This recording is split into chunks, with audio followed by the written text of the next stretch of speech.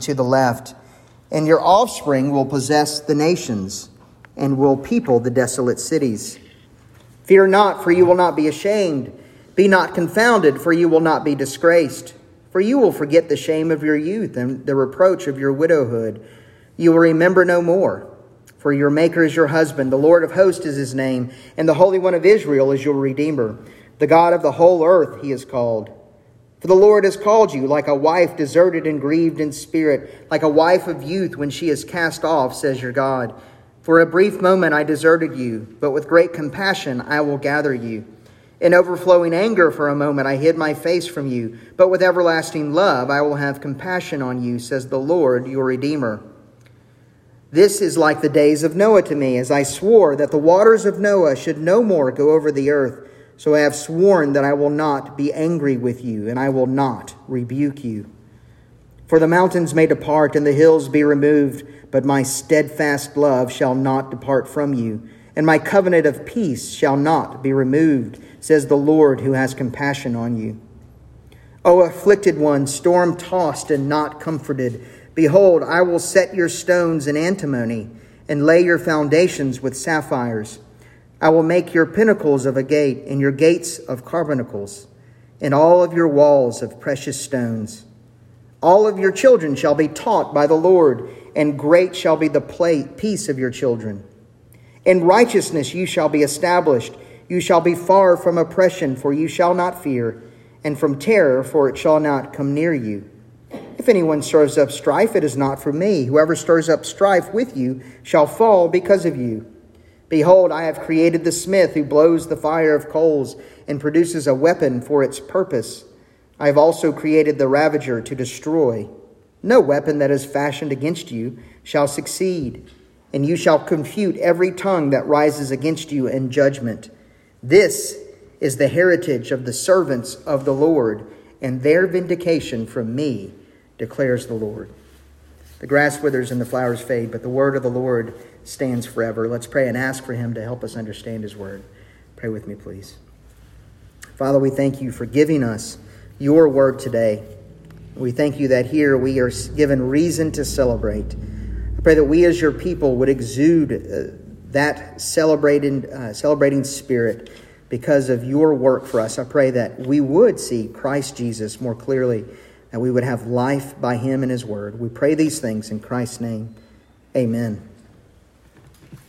I'm going to relate a story to you now, a story that I heard some years ago, and it is an actual historical story, but I have forgotten all of the details that lend itself to the historical nature of the story, so you're just going to have to trust me that this actually happened. So at the turn of the 19th to the 20th century, there was a man who was in the military. He was an officer in the military, and he was stationed somewhere in the East Coast, but then he was given orders to move to San Francisco to be stationed in San Francisco. He was a single man, so he packed up all of his belongings and he moved across country to San Francisco. And when he arrived there, he got an apartment, and lo and behold, there was a riot that was happening in the city. His apartment was downtown, near downtown San Francisco, and there was a riot going on. I don't know much about the history of San Francisco, but I know this much, that there are always riots going on.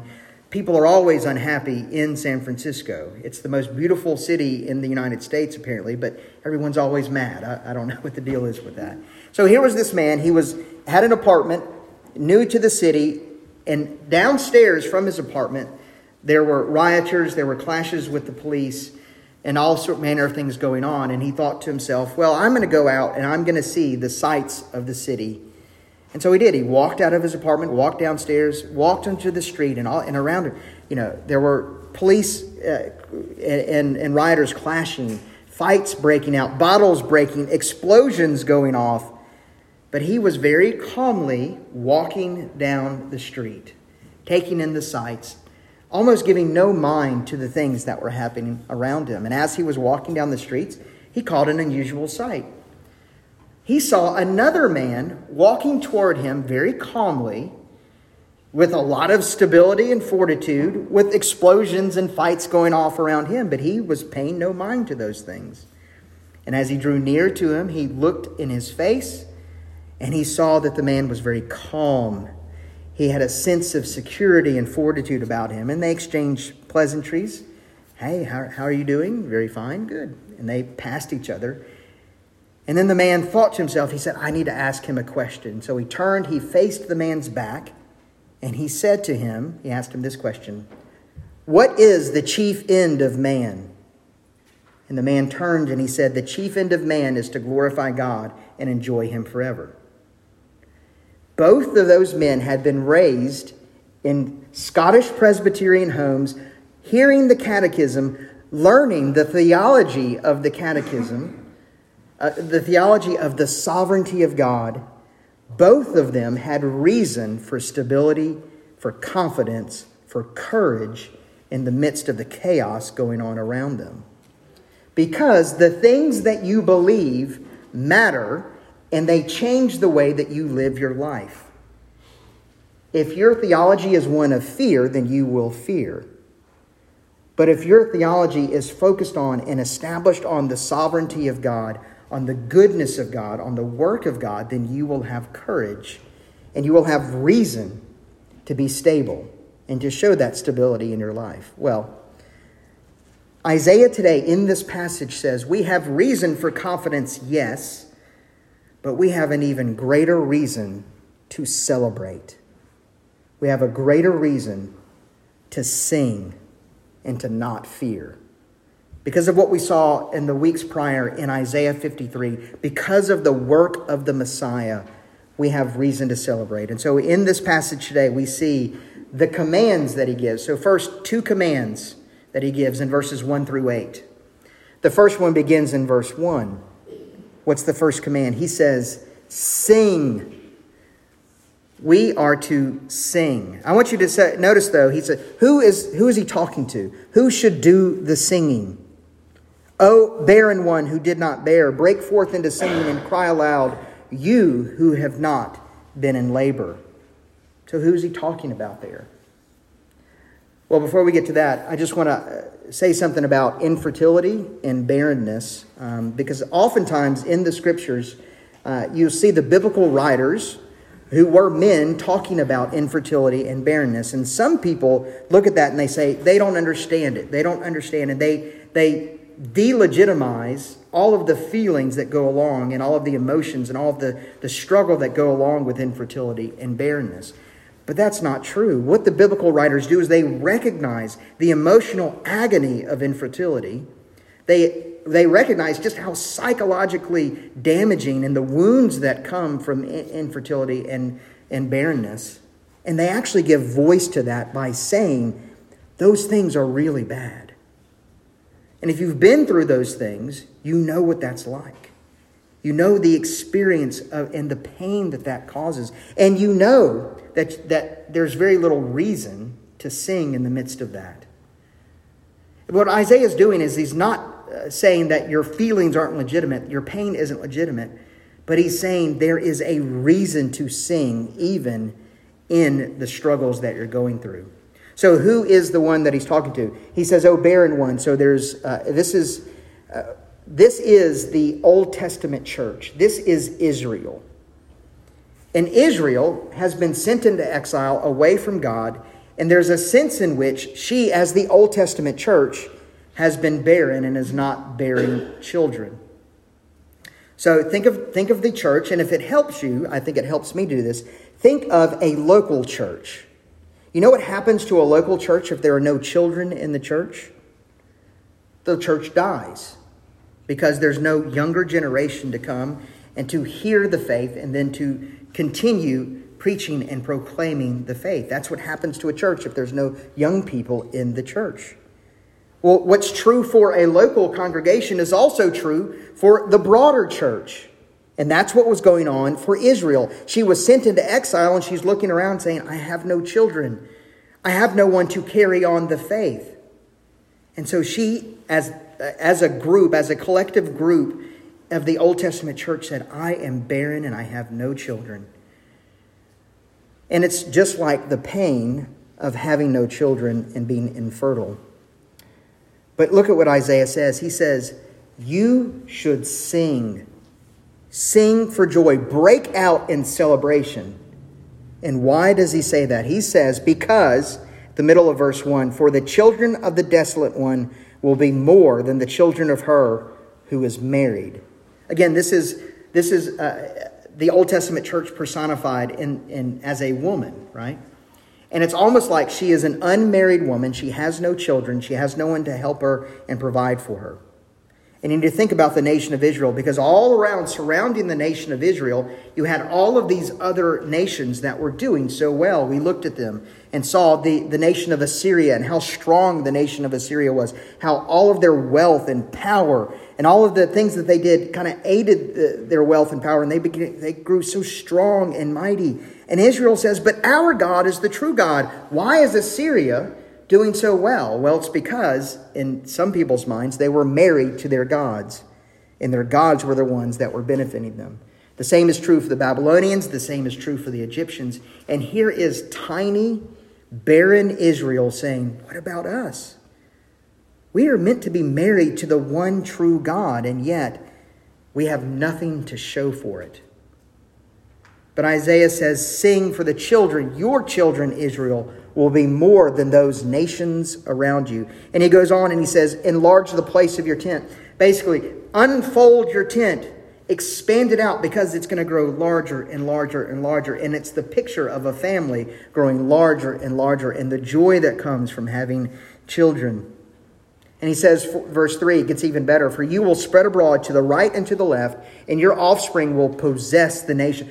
All of those nations that seem to be doing so well, the promise from God to his people is that your children will actually go into those, and they will possess those nations. They will go into their cities, and they will expand until they are possessing the cities around them.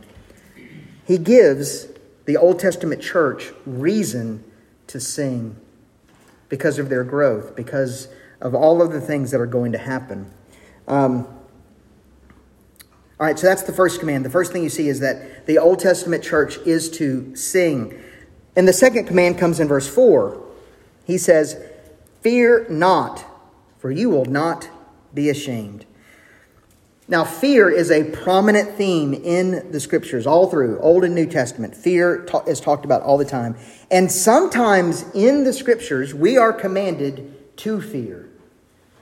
Fear of the Lord is the beginning of wisdom. And Jesus says, that's from Proverbs and the Psalms. And Jesus says in the New Testament, he says, you should not fear man who can kill the body, but fear God who can kill both the body and the soul. So even Jesus commands a certain kind of fear.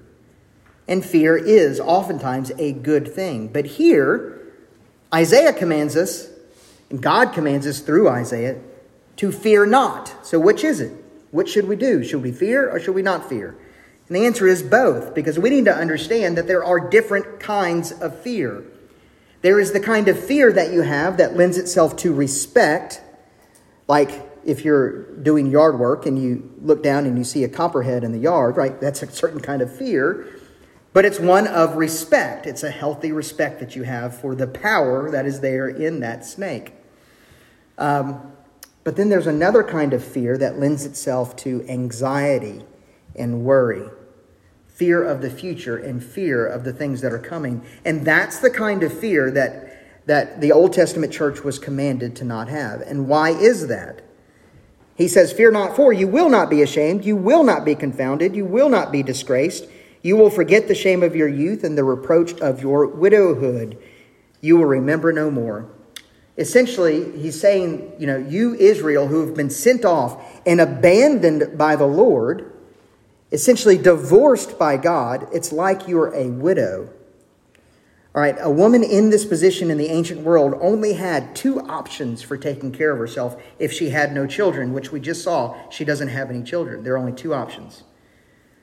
And neither one of those options are very good. And so you can understand the kind of anguish that a woman in that position would be in. She would be in a lot of anxiety. She would be in a lot of emotional turmoil, not to mention the kind of fear that she would have for not knowing where she would get her next meal and not knowing anything else or knowing what's going to happen to her next. And on top of that, she would be shunned by her community. She would be driven out and shunned by everyone who loves her. She would be in a constant state of anxiety. We understand that. But Isaiah says, you shall not fear, even though you're in that position. And why should she not fear? Verse 5, for your Maker is your husband. The Lord of hosts is his name, and the Holy One of Israel is your Redeemer. The God of the whole earth he is called. For the Lord has called you like a wife deserted and grieved in spirit, like a wife of youth when she is cast off, says your God. God says, because here's why you should not fear, because I'm coming to reclaim you as my wife. I'm coming to take care of you. Now, why was she cast off to begin with? And it's very clear, God says, I cast you off. We were married. I married myself to Israel, but I did cast you off. Look in verse 7. For a brief moment I deserted you. In verse 8, in overflowing anger for a moment I hid my face from you. Those are two kind of phrases that mean I divorced you. For a time I divorced you, what God says. What he's saying is, and we need to remember, she deserved to be divorced. She was not faithful to God. She was the one that abandoned him first. She left him. She cheated on him. And God says, you deserve to be abandoned eternally. But God says, I'm not going to do that. I'm not going to leave you. I'm not going to forsake you. I am coming for you. And therefore, because I am coming for you to be your husband, to have compassion on you, everlasting love at the end of verse 8, both everlasting love, I will have compassion on you. Isaiah says, fear not, for the Lord will love you in this way. There's reason to celebrate because the Lord comes for his people, even though his people do not deserve it. Now, these two commands are given to the Old Testament church, but they're also, because the Old Testament church is also like the New Testament church, and we're all one church together, old and new, those commands are also given to us because we are part of the New Testament church. The church today should sing, celebrate, and should not fear. We need to understand that it is through the celebration of his people that the Lord expands his family. And we are not to be afraid of the future. There is a tendency in local churches to kind of the elders, the leadership, but also in the people to kind of wring our hands and worry about the things that are coming for that church. What's going to happen next? Are we going to survive? And we anxiously fret over the future of the church. But the church is not called to fret. The church is called to go out into the world to preach the gospel and baptize, teaching them to observe all that I have commanded. That's the Great Commission in Matthew. And also Ephesians 4, you can see some of the work of the church and other places in the New Testament, the things we are supposed to be doing. But the primary calling of the church is to celebrate and not fear. That was true of the Old Testament church, and that's true for us as well. If you are concerned about the church, what should you do? You should celebrate the gospel of Jesus Christ. This is all about church growth. You don't grow the church by inventing all sorts of new ways to get people attracted to the church. You don't grow the church by creating all kinds of programs for people to be involved in and trying to meet everyone's needs. The way that you grow the church is you celebrate the good news of Jesus Christ and what the Messiah has done. You sing about the glory of God. That's what you do. That's what you do here, but that's also what you do in your life with your families, day to day. As you are intermingling with other people, you are to sing about the glory of God. And if you have a bad voice, that's all right. Just say the words. Celebrate God in everything that you do. That needs to be the first thing that you do. And secondly, don't fear. Are you anxious today about your future? Are you anxious today about the things that are coming that you don't know what's coming around the bend? Guess what? You don't know what's coming around the bend. You don't know what the Lord has in store. Except that you know that whatever it is, the Lord intends your good for it. Whatever it is. It might be something really hard. It might be something really difficult. As Paul said, he went through suffering, and it was for his good, and it was for God's glory, and it was for the good of the church. You don't know what it is. But you are still called to not fear. Why? Because the Lord has not left you. He has not forsaken you. So do you individually celebrate the Lord day by day, every day, in your families, in your life, with your friends, with your loved ones, with people in the grocery store? Are you celebrating the work of the Messiah for you? And do you fear the future? If those things are true, here's what you do. Look to Christ. Go back and read Isaiah 53. Read the Gospels and see how much God loves you. We are to sing. We are to not fear. We are to be a people who celebrate. Secondly, here you see in this passage, in verses 9 and 10, a reminder and a promise. God gives a reminder and a promise. Look at what he says. He goes, you know what this is like? You know what this reminds me of? This reminds me of the days of Noah. He says, I want you to remember your biblical history. And you can go back and do this later. You can go back and read Genesis chapter 9 through 10, but really focus on Genesis chapters 8 and 9, where you see Noah and his family. And after a long time on that ark, after the Lord flooded the earth and killed all of the people on the earth, he made the waters recede, and Noah and his family came off of the ark. And you know what they did? You know what the first thing they did was? They celebrated. And they celebrated by worshiping. What Noah did was he built an altar to the Lord. And he took some of the animals that were on the boat with them, and he slaughtered those animals to worship the Lord. Now, that doesn't make any sense if you're looking at things in a purely naturalistic way. He was killing his food source and burning it. It doesn't make any sense to do that. But he was acting in faith, knowing that those were the things that the Lord wanted him to do. And he trusted that the Lord would provide for him. Even though he burnt up his food supply, he said, I'm going to trust the Lord. I'm going to worship. I'm going to celebrate. And then this is what God says after all of those things. After he is sacrificed to the Lord, we're told that the Lord smelled the pleasing aroma. And he said this, behold, I establish my covenant with you and with your offspring after you, and with every living creature that is with you, the birds, the livestock, and every beast of the earth with you. As many came out of the ark, it is for every beast of the earth. I establish my covenant with you, that never again shall all flesh be cut off by the waters of the flood, and never again should there be a flood to destroy the earth. And then because whenever God makes a covenant with his people, he attaches signs and seals to them. He said this. He said, this is the sign of the covenant that I make between me and you. I have set my bow in the clouds, and it shall be a sign of the covenant between me and the earth. Now, whenever I read that, what you're probably thinking of, what biblical illustrators want us to think. They think of this bucolic and lovely scene, the scene of great peace, and you have that beautiful rainbow that's arching in the distance, and maybe you have a view like I have of Noah, and he's got a giraffe around one arm and a sheep around the other, and all the animals are smiling, right?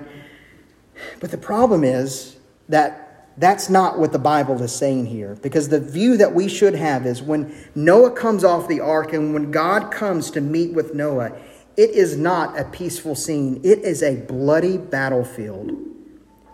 And God, as the warrior, is standing over that bloody battlefield, having dealt with the sin of humanity. And what does he say?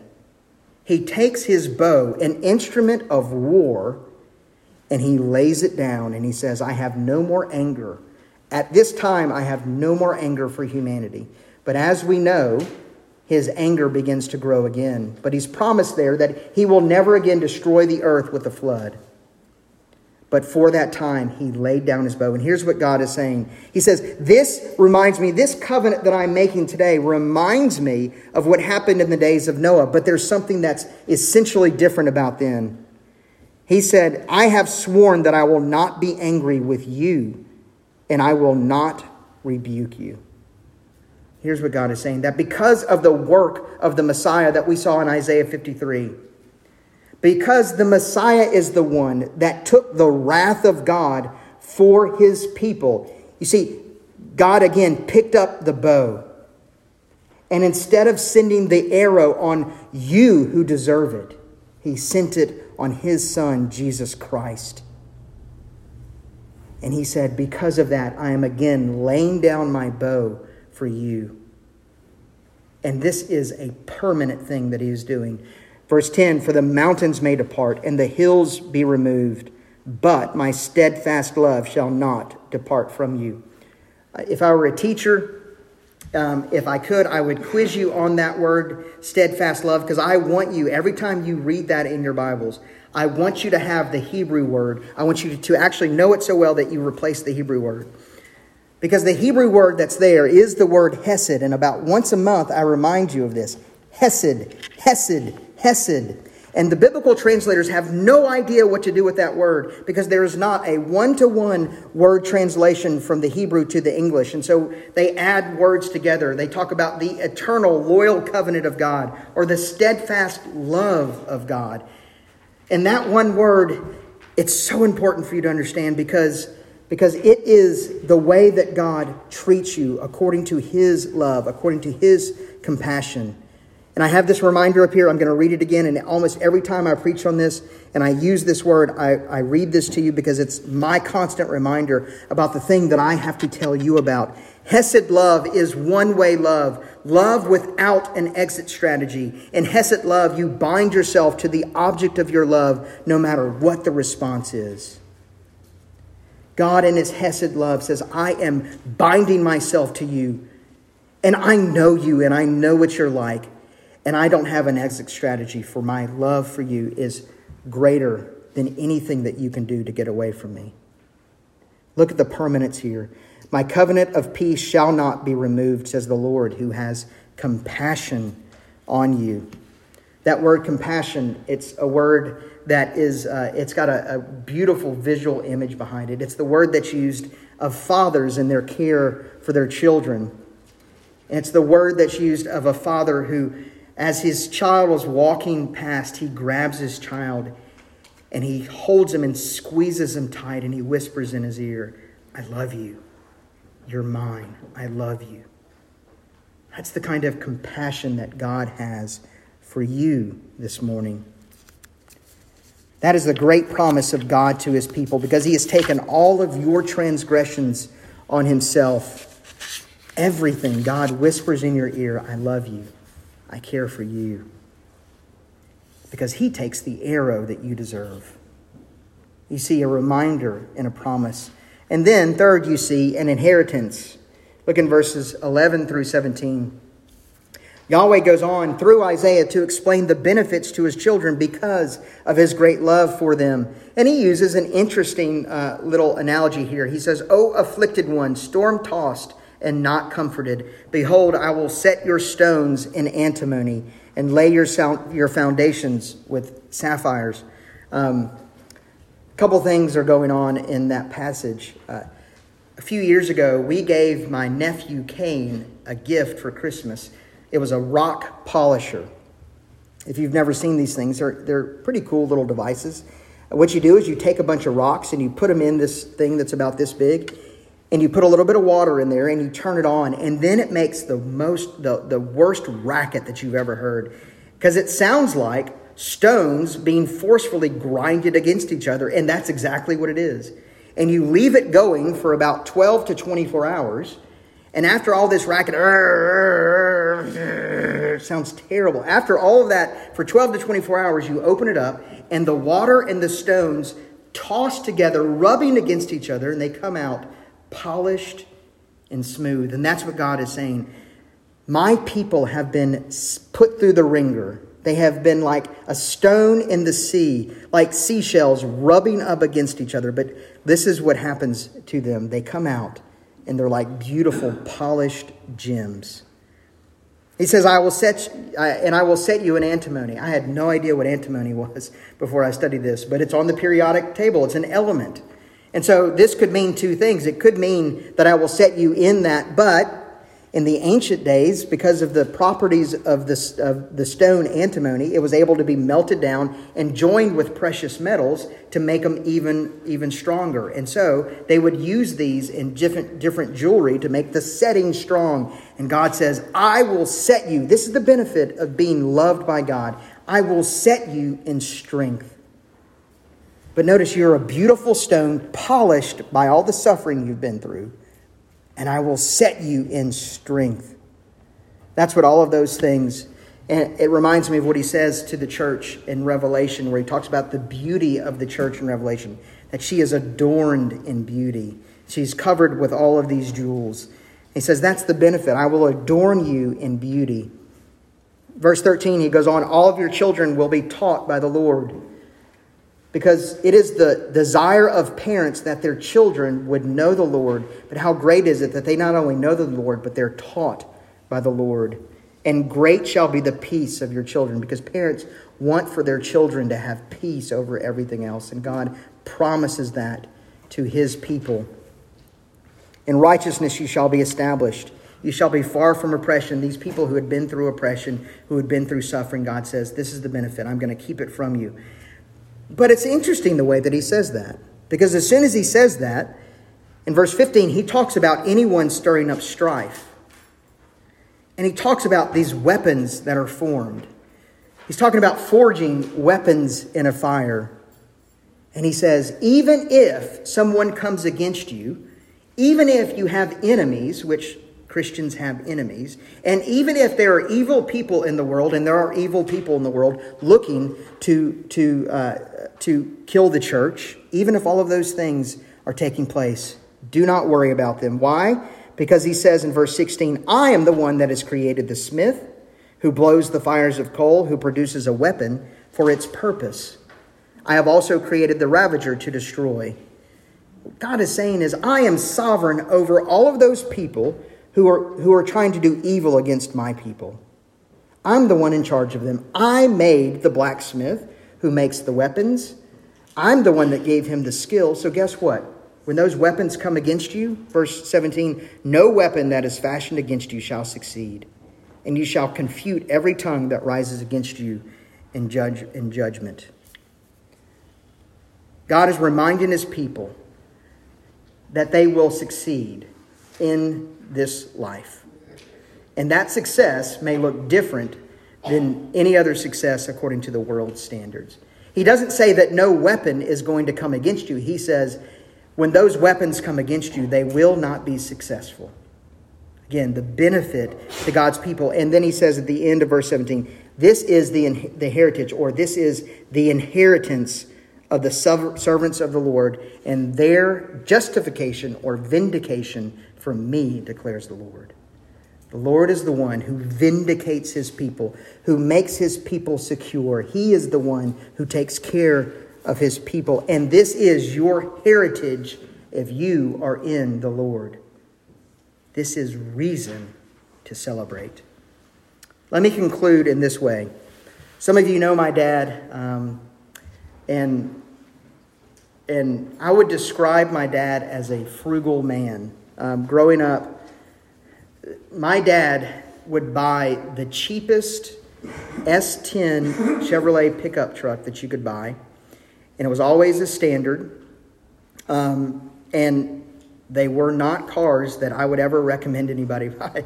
They're not fun to drive. They're very practical, okay? And I remember he would drive an S10 pickup truck every single day, and he would keep it going until it would last for 400,000 miles or more. And then when that one would finally die and he couldn't keep it going, he would go buy another S10 pickup truck. And that went on and on and on.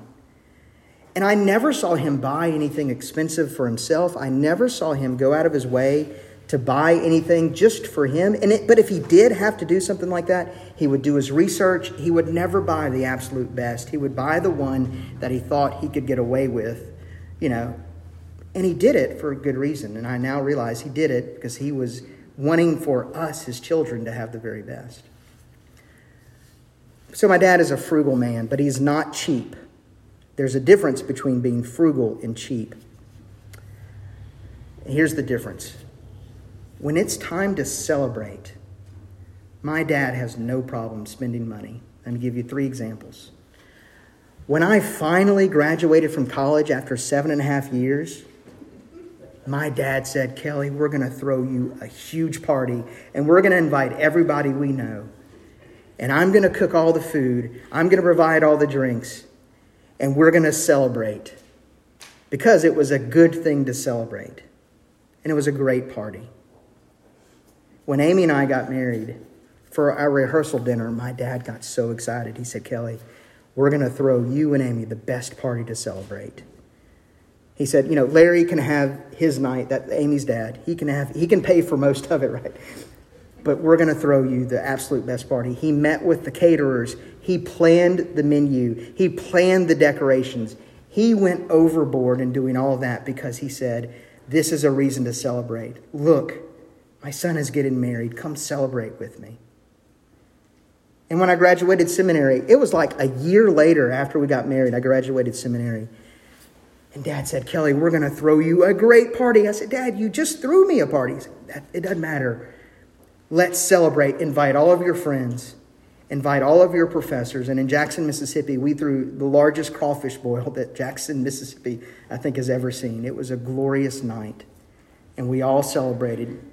My dad had a reason to celebrate because he loves me and he cares for me. Your Father celebrates you as well. He loves you. He cares for you. And he has abundantly given you all things that you need, not everything you want, but everything that you need for his glory and for your good. And you have reason to celebrate. If you know Jesus Christ, you have reason to celebrate. I hope that in everything that you do in all of your life, you are celebrating and you live your life in celebration. You will if you know Jesus. Let's pray. Father, we thank you for giving us this word today, and I pray that by it we might truly understand what Christ has done for us, that we might be a people who are marked by celebration. We pray this, Father, in Christ's name. Amen. Let's stand together and sing our closing hymn.